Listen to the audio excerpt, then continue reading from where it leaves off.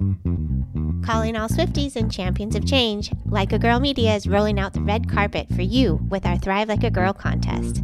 We're all about celebrating powerful women leaders who inspire us to dream big and push boundaries. And who embodies that spirit more than Taylor Swift herself? Here's your chance to see her live in concert. We're giving away 2 tickets to Taylor Swift's show in London on Saturday, June 22nd. Imagine being part of the magic, all thanks to Like a Girl Media. Entering is easy. Subscribe, share, and show us which episodes inspired you the most. Visit our website or check our social media for all the details. Don't just dream it, be it. Thrive like a girl and make this summer unforgettable. Contest opens globally, void where prohibited, must be 18 or older to enter, no purchase necessary. Subscribe and share with hashtag Thrive Like a Girl and tag us at likeagirl_media for entry. Unlimited entries means unlimited chances. Winner chosen at random after contest closes May 20th, 2024. Will be notified via DM. Make sure your profiles are not private. Check full rules on our site. This is your shot to see Taylor Swift live. Don't miss it.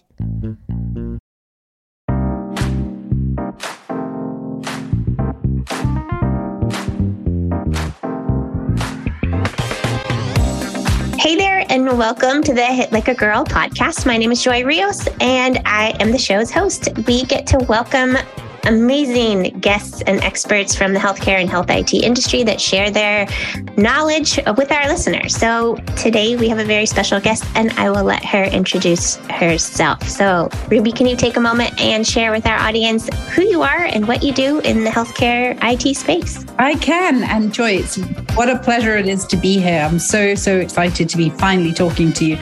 I know we've known each other for a while online, but just actually having the time to talk with you today is such a pleasure.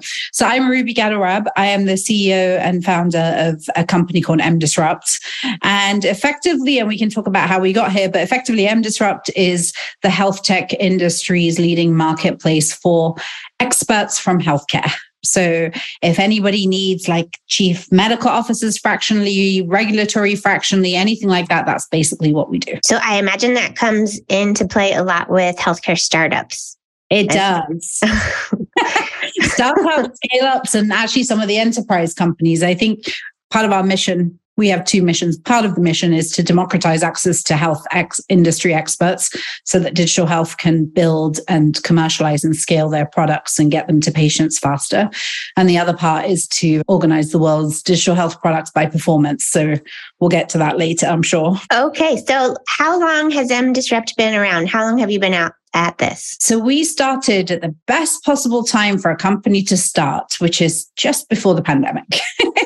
So we started at tail end of 2019. And then, of course, in March 2020, the world imploded, COVID started, and that's where we just went to work building the company. It actually turned out to be an interesting opportunity for us because as a marketplace, we had access to the experts. A lot of companies, a lot of individuals were furloughed, so they were reconsidering their life choices. And then at the same time, many companies were scaling up COVID operations.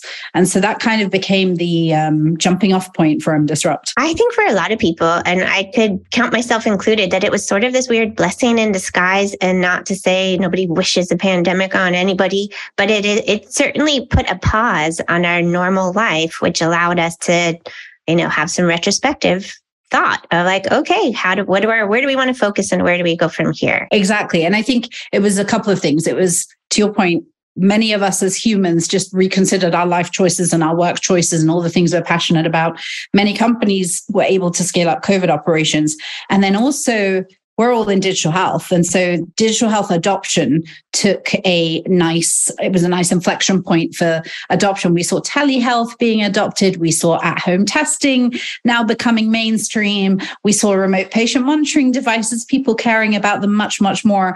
And so it was this kind of, what do we call it these days? We call it tell Marco to bits. Yeah.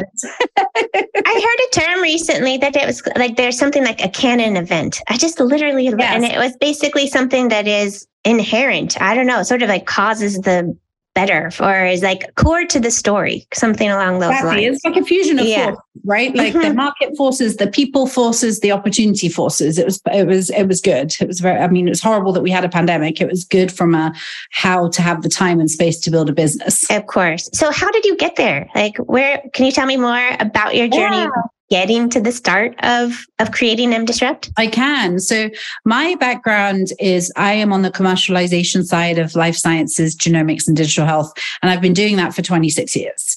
And for me personally, building and scaling health products is a formula, right? There's a series of steps that you do, and you do this, and you scale. And you skip a step or two, you either fail or you become Theranos, right? So for me, it's and after doing this for many, many years, I landed my dream job. And my dream job was VP of commercial marketing at 23andMe.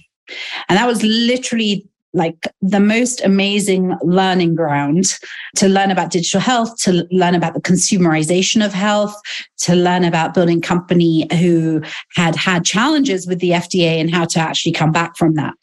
And so I was there for... Did you get to start before the FDA thing or after the FDA thing? I started after the FDA. And it was one of the best things I ever did from a career perspective, from a learning perspective. And so I started it not that far after the FDA had shut 23andMe down. And at the time, they couldn't sell health products to consumers. And so they were working really diligently with the FDA to get back on the market and do all the right things. My job was to help them figure out some of the things to do on the B2B side, right? So how do we educate? If we're going to come back with a great health product, how are we going to educate physicians to care about it? Is there an opportunity in population health? If a health system gives you genetic testing for free, do people adopt it more? And can it inform about our health better? So those are some of the projects that I worked on. But one of the things that was interesting at the time is that there was a ton of digital health companies forming. And I was really interested in the companies forming around us. They were making really interesting consumer products, but nothing that could be used or scaled in a health system. And so I was like, why is all this money going to stuff that's just not going to scale in the health system? So I left 23andMe because I thought it was an opportunity to help those founders. If I believed that, I understood the playbook, maybe I could help those founders. So I consulted for 25 companies back to back in 2.5 years. Wow. I learned some amazing things. And so the first thing I learned is that the founders of these companies are incredible, passionate, talented humans, right? Most of them were trying to solve a health problem that they themselves had experienced or somebody in their family had. And so it's a real lived experience. So the passion around that is different from when you're just building something that you can't relate to. And then the third thing I discovered is that they all came from tech, banking, and marketing backgrounds, right? And so they'd never actually built and scaled a health company before. And then as I looked around the teams, they didn't always have the right people in the room either. So that was kind of the market insight that led me to found MDisrupt. And the insight was, if the future builders of our healthcare are coming from outside of healthcare, how do we empower them, right? How do we bring them the best possible people to the table, into their teams, right? To help them build and commercialize and scale a health product, get it to the patient faster. Well, and that's one of the most important things, because one thing we've talked about often is a lot of tech folks who start a company that you create a solution that doesn't necessarily have a perfect problem to solve in healthcare. Like, look at this cool, shiny thing that I can do, but then you try to apply it to healthcare and it doesn't always fit. If they don't have somebody internally within their team to kind of guide them through the healthcare aspect or perspective, I mean, that's a very, very, very important piece to include in scaling a business, specifically in the healthcare industry. Exactly right. And so we did see this quite a lot at the time, which is technology backing into a problem. Mm-hmm. We did see that a lot. And then the other thing is, it's not just the technology backing into the problem, it's how is it going to get paid for, right? Like, right. In healthcare, the problem in healthcare is that the user, the consumer, the payer are not the same people and do not have the same incentives, right? Mm-hmm. And the other piece is, how does this work in a clinician workflow, right? Yeah. Are you making life easier for clinicians? Because if you're not making life easier for clinicians, even if it's the best technology in the world, they're not going to adopt it. right? And so it's very complex. Well, now I'm thinking about your level of expertise because you're dealing with multiple startups at a time and also the CMOs. I'm sure you have information on funding, like navigating how folks actually get funding, who gets the opportunity to scale, and so much more than that. I mean, funding is a whole topic on its own, Joy. We can have a whole section on that. But I think, the key thing is like, let's get to basics, right? How do you have the right people at the table in the first place? How do you not waste millions of dollars building stuff that isn't going to work and isn't going to scale? And so, I think about the playbook as, are you using regulatory as a strategy? Are you making sure it's a core part of your component? Are you engaging clinicians in your target market early in the process? Do you have a chief medical officer or a chief scientific officer who can help you do the studies that you need to do for your analytical validation, your clinical validation, your utility studies? There's many studies you need to do. And then to your point, back to the beginning, you can't do any of that if you don't have the money, right? Right. There is so much opportunity, but I think part of this is also finding the investors that understand what it's going to take from a time perspective, from a money perspective to build in healthcare. Do you kind of work as a matchmaker between all three of those? No, we focus really heavily on expert matching to clients. Okay. Think of us like, do you know the company Upwork? Oh, yeah. Mm-hmm. We're Upwork for digital health, where all the experts are clinicians, regulatory people, product people who know how to build in HIPAA environments, payers, commercialization and market access strategists. So anything that you could need fractionally to help you build a health company, that's what we can basically do. And everybody's an operator. But you're ultimately the platform to allow for that to happen. You're not necessarily getting involved in the business deals themselves. A company that's a startup goes on and they say, I'm looking for a fractional CMO, and they can look through a ton of profiles and then engage with those folks on an individual basis, correct? We're a platform that does that. So we don't do search, we do recommendations. So you say, this is what I need. And we'll say, here are the top 3 or top 5 most recommended experts to help you in this area. And so we've done chief medical officers. During COVID, we put 10 people into a lab when they were scaling up lab operations. We've done product leaders who have stayed with the company for 2 to 3 years on a fractional basis to get them to an important milestone. We've done medical advisory boards, right? And so, yes, we are the platform that matchmakes health industry experts with startups, scale-ups, and enterprise companies who need the fractional expertise. And then the thing that you raised earlier about startups is, one of the issues about startups is, how do you get to your milestone with minimal FTE spend, right? And if a medical officer is going to cost you 300 or 400K a year, that is not a good way to spend the money, but you do need it. So this is how you get, a 10 or 20 year experienced chief medical officer fractionally in the early days to help you get to some of those milestones until you can raise the money to do the bigger things. So that's kind of how we think about it. That's incredible. Can you share any case studies? Are there any particular companies that you're specifically proud of or happy to have been part of, their growth? Yes. So there's a couple that I love. I love all of our clients, but there's a couple in particular that allow me to talk about them. One of them is a company called Xandar Cardian, and they are building a remote patient monitoring device. And they came to us early on because they wanted help with a fractional chief medical officer. And so we've put a fractional chief medical officer in with them. That person is amazing, and they love working with him, right? He guides them. He helps them. He's the sounding board for the CEO. He helps them figure out the studies that they need to do. So that's one that we really, really love working with. And another one is a company called Cognito. And Cognito are working on a solution for Alzheimer's. I believe it's a neuromodulation device. And that they've worked with us really deeply to engage clinicians in the process and also payers. And so they're 2 examples of companies that I think they're doing the right things. They're bringing in the clinical voices into their companies early and often, and they're utilizing them well so that they can make sure that they're actually solving problems that building products that can scale. Are you in a position to provide these services to an unlimited number of startups? What's the capacity that you have? Because it's a pretty powerful service that you're offering. Thank you. We have about 1,500 experts in the network now, and they cover, as I mentioned, all the commercial aspects, all the regulatory, all the clinical. We have worked with over 70 companies, and we've also started to work with a number of enterprise companies. So Optum, the country's largest payer, is one of our clients. Grail is one of our clients. So we're able to do that. Part of what we did over the last year or so is we built the tech to scale, right? So we built the tech to be able to do the recommendations. We built the tech to be able to do, the interviews on the platform. And then the next phase of what we're building is how to transact between the expert and the clients. Are you guys using generative AI at all? We'll be.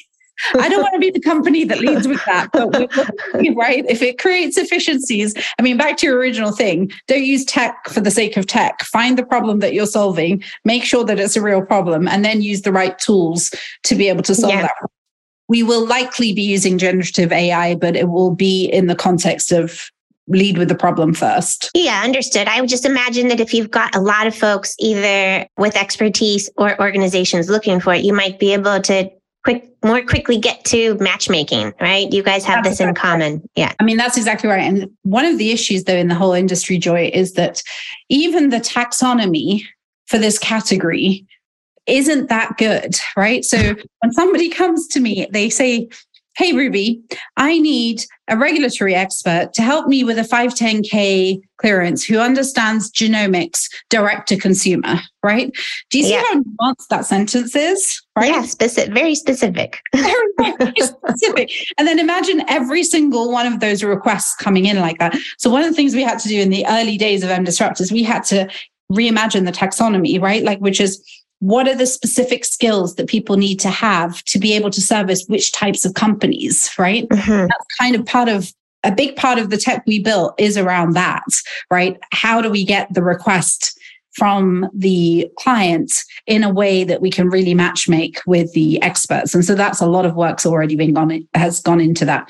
But I can imagine generative AI can make things a lot easier for us, especially with some of the new language learning models. Well, now you've got me thinking about all the folks that sign up as experts on the platform. Is it kind of like Upwork where it's available to anybody that qualifies to a certain degree? It's not anybody. So they're experts. They have to have a minimum set requirement, yes. But what is that minimum requirement? So the minimum requirement for us is we are looking to really add value to a company, you have to have 10 years or more experience in healthcare. So that's the bar that we're looking at. So it's either somebody who has 10 years or more experience, or if they work commercially, it's director levels and above, right? So the idea is, can you get a VP level or a C level person from a health system or a payer in your team in a way that can make you go much faster? So we're looking for those two things. And then the third thing that we look for is cultural fit, right? There's a big culture gap between tech and healthcare, right?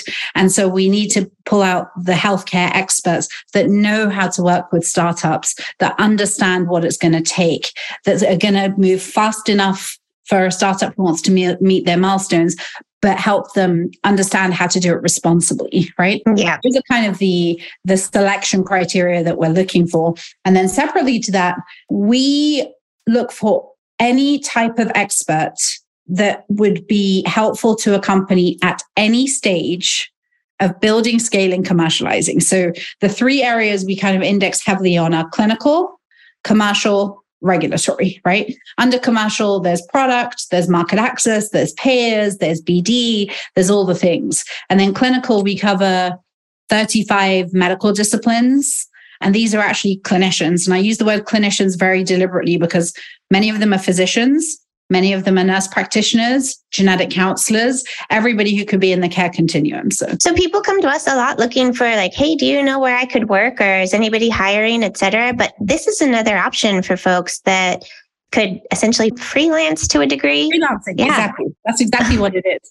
And we've seen such an uptick in the last year or so. We probably get about 100 folks a month coming to us, signing up on the platform right now. So that's incredible. We're excited about that. We just want to make sure that we can get them the most amazing projects for their skills to utilize their superpowers. Well, on both sides of it. So is it better to what did they say? Move fast, break things, something along those lines. So in healthcare, we say do no harm. And in tech, we say move fast and break things. And at MDisrupt, we say move fast responsibly, right? Okay. So the fusion of, yes, you need to move fast because innovation doesn't wait for anybody, but this is healthcare. We need to do it responsibly. We need to not kill anyone in the process. We need to showcase our data. We need to make sure that we're getting reimbursed. We need to make sure we're not breaking regulatory, and we need to make sure that we are demonstrating our outcomes. Okay, so you and I follow each other on Twitter and on several other platforms, but I love I feel like you're content. my BFF, my digital BFF, Joy. You're absolutely like my digital soulmate, which is great. But I watched you kind of navigate when the SVB bank was tanking, and how outspoken you were about the challenges that, that everybody was facing, and just like kind of like a little bit crazy. This is a crazy time. How do we navigate it? What do we got to do? What were some of the things that showed up for you during that whole debacle? And how did you not only like manage it yourself, but advise others? Because you're in a position to really share your knowledge with all these startups, I imagine, and they were greatly affected. Are we speaking about SVB specifically, or the last 3 years? Because the last 3 years had a lot of things happening. You tell me. You are closer to it. To that. That's where I started, but I would love to hear your expert. The generation of founders that have founded companies in the last 3 years have been through a global pandemic. They've been through a crazy, frothy market where valuations were crazy and money is free flowing, and all of their competitors got funded too. Then they've been in a massive economic downturn where everybody had to figure out how to pull back, figure out what kind of fundraising they were going to do, if any, do layoffs. There's been a ton of layoffs. And then we had to deal with the SVB debacle, as the only word I can use to describe it. And so when you think about these founders, they have been through the wars, right? They're becoming wartime CEOs, right? And it's easy to be a CEO when everything's going great. I mean, it's hard to be a CEO, but it's much easier when everything's going great. It is way more difficult when things are not going great. And so one of the things that I think is important to recognize is whoever makes it out of the last 3 years is going to have a very different set of skill sets. Is going to be they're going to be very, very resilient. And you're experiencing things and building a business that could probably take you decades if we hadn't had this intensive crash course over the last 3 years. And so on one hand, it's been really hard for so many people, so many of us. And on the other hand, it's been the most incredible learning opportunity. And so with the SVB thing, one of the things that was amazing was how the community came together, right? As the banking crisis started to unfold in that week, the number of investors that reached out to us to see if we were okay, the number of our advisors who said, here are the different resources, the number of people who I didn't even know in person that I met on Twitter that week that just came and helped and gave us advice and gave us contacts. I mean, I'm going to call somebody out. She was two people out. One is Sarah Letterman, right? So Sarah Letterman is a VC. I had met her on Twitter like a few weeks before. And the week of the Silicon Valley Bank issues, she was going crazy, sending me resources, other banks, other founders to talk to, other advisors. It was amazing, right? How the community came together. But she was really, really incredible. And then there's another woman online her name is Stevie. Stevie McTweets is her handle, right? Do you know her? I think I follow her, yes. But she was incredible as well, like creating resources for founders, finding the influential people who could change the game. There were so many things that she was doing. She was staying up late at night, writing letters and helping with policy and all kinds of things, right? Things that take time and effort. And like, these are the people that all came together. So it was amazing to see community coming together. And to the founders, the only thing I can say is it's been the best lesson in resilience and wartime CEOing. It's a crash course. Right. And just like any major problem, I think when you get onto the other side of it, come into a weird place where you actually are grateful for it, grateful for the challenge, even for that exact reason that like, oh, I wouldn't have learned those lessons otherwise. And it's it's sometimes hard to be in that place, but I do think that it's important to kind of come from that, like, you know what, I'm actually thankful for this problem that I didn't expect. And that's a great mindset to have, like, because the problem teaches you some stuff. The other thing that the problem taught me personally was it showed me people, right? It showed me the people that are going to come to our rescue and to help us. And we can save this for another time, but I've had a really interesting fundraising journey, but it's coming to a close now. And I'm really excited with how it's coming to a close. My lead investor was incredible, right? She showed up.